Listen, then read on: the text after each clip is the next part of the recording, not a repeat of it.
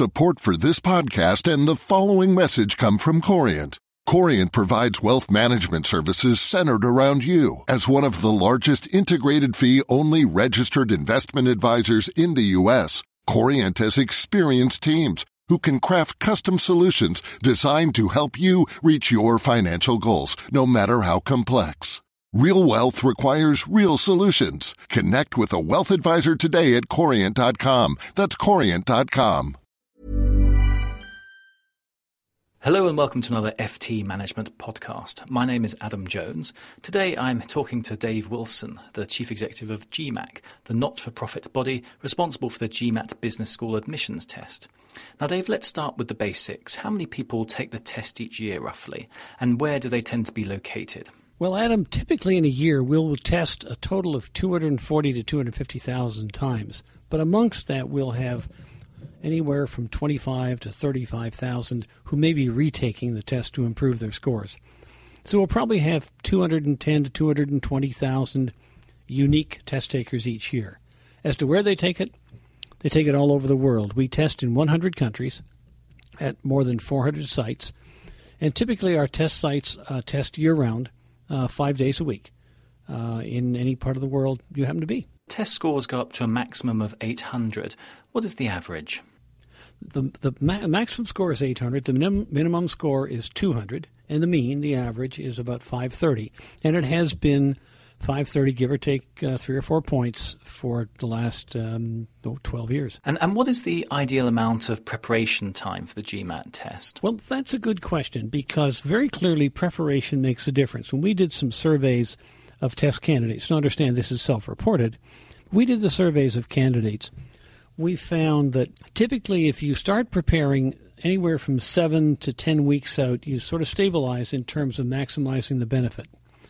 Again, in terms of the amount of time you put in, if you put in between 100 and 120 hours, you'll find that you have the best chance of performing well. Preparation is really important, and it's preparing in a timely way so that, like a conditioning program for an athlete, you peak just before the race. And is it a bad idea to take the test multiple times? Am I right in thinking that schools can see every score that you've recorded and not just your best one? Schools do, in fact, see every score. That said, schools also focus on the best score because they realize that some candidates take it without as much preparation as they'd like to have taken, or that after taking it the first time they found they didn't put their preparation in the areas they really needed to put more, or they simply had a bad day. I mean, everyone has a bad day every now and then, and schools are well aware of that. And so they look to the highest score. And so it doesn't sort of work against you if you've got maybe 6, 7, 8 attempts under your belt before you actually get a presentable score. No, and what's interesting, Adam, is that there are a number of individuals who believe that one of the best ways to prepare is just to take the test multiple times.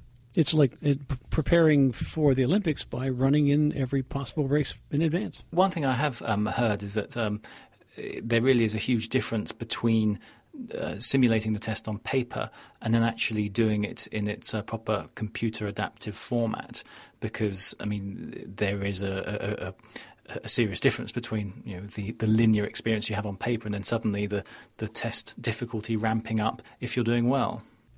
It's very different.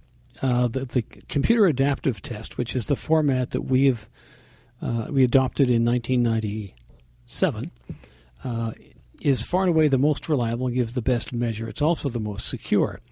But you're right, it is a very different testing experience to the conventional linear test, where you can go back and change a question or change an answer to a question if you wish later on, where you can see the entire array of questions you might be asked and skim through the easy ones to warm up and then go back to the more difficult ones, or what you think are the more difficult.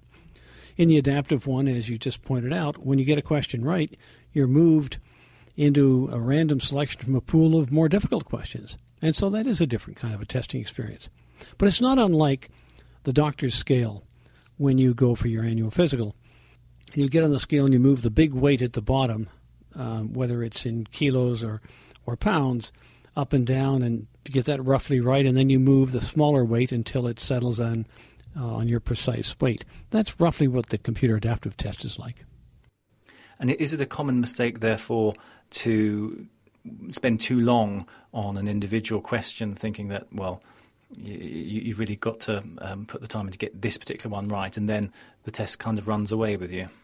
Well, it's important to manage your time, just as it is in almost every business experience that you're going to hope to get when you graduate. It's imperative that you manage your time carefully. There is no wisdom in taking all the time you need to answer the first 15 questions and then guessing at the rest. We have research that will show very clearly that if you do that, your score will go tailing right down as you start guessing at the end. And so you are better to manage your time carefully. And you can do that. You can determine how many questions you're going to be asked and how much time you have to answer them. Now, you are in the process of rolling out palm scanners that will be used to verify the identity of people taking the GMAT test. How will they work?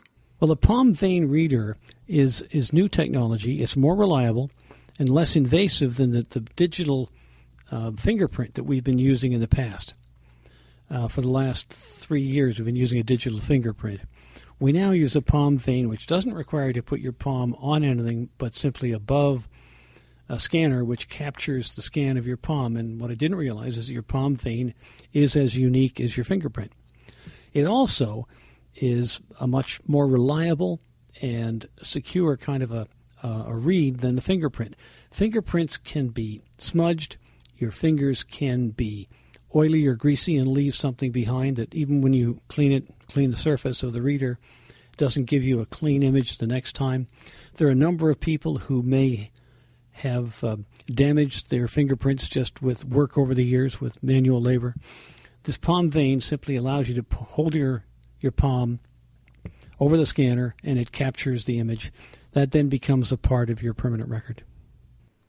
And when are you rolling this out to your testing centres? And I must point out at this point that the FT's, one of the FT's sister companies actually conducts the GMAT tests for GMAC. Right. We will be rolling the technology out beginning this fall in Korea and India.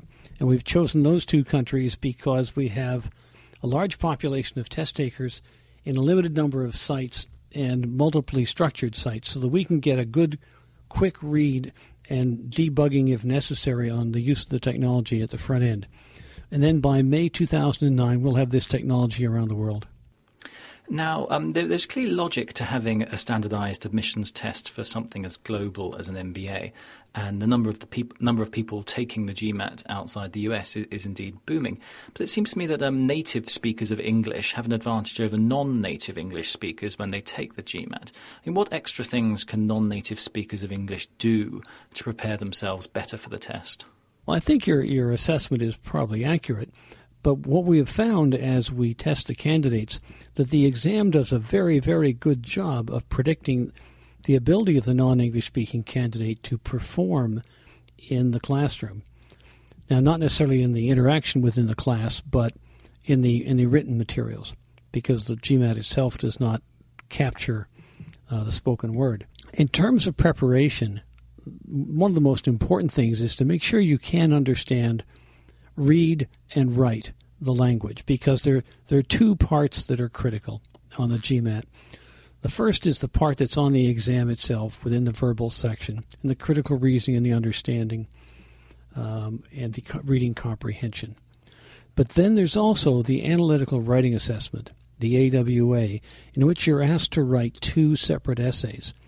And that is actually the creation of your own response to a prompt, to a question, the analysis of an issue or the analysis of an argument. And so for anyone who struggles to express themselves in English, this is a marvelous place to prepare. At $250, I mean, the GMAT test is quite expensive for those people living in poorer countries. What can you do to make it more affordable for these people? There are multiple ways. The $250 is the same price that the GMAT has been for 4 years, and it's not likely to change in the immediate future.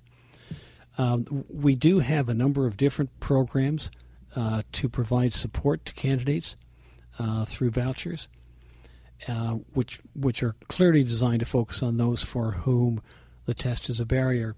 One of the issues that has to be confronted as you think about this, though, Adam, is that the cost of an MBA is very, very much more than the $250.